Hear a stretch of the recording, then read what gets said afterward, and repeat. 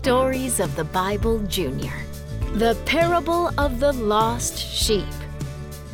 Let's all sit and listen to a story Jesus told.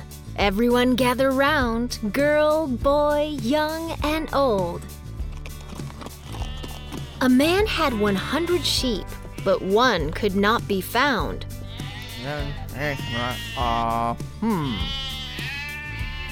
You stay here. So the man left his flock of sheep to look all around.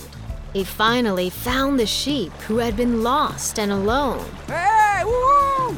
He picked up the sheep and carried it all the way home. After getting back, he called everyone over to see. Oh, everyone, come here, come here. He said, "I have found my lost sheep. Celebrate with me." Yeah! Jesus said that in heaven there is a party and everybody has lots of fun. When even one person believes in God, we celebrate each and every one.